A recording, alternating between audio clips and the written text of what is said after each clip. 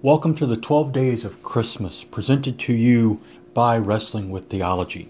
I hope that these devotions help focus you again on our Savior as we celebrate the season of His birth. At the beginning of His Sermon on the Mount, Jesus gave 8 Beatitudes that have formed a nucleus for understanding Christian living in the fallen world. Blessed are the poor in spirit, for theirs is the kingdom of heaven. Blessed are those who mourn, for they shall be comforted.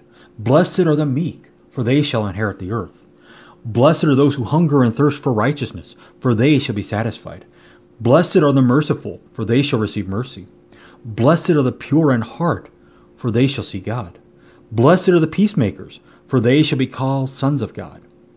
Blessed are those who are persecuted for righteousness' sake, for theirs is the kingdom of heaven.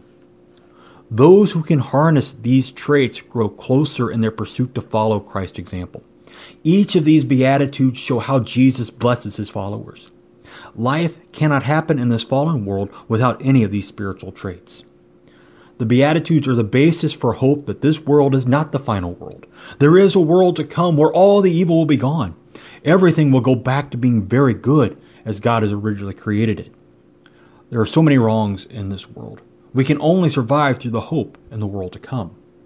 For this reason, Jesus begins His ministry by instilling hope in His disciples. Hope that does not disappoint because the hope is placed in Jesus.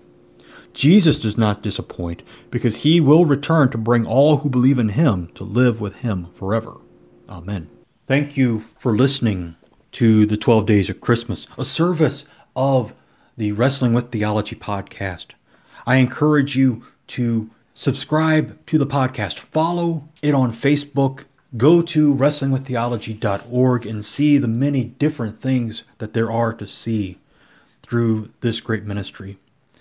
Once again, I humbly thank you for joining me for these couple of moments to look to our Lord as we celebrate the 12 Days of Christmas.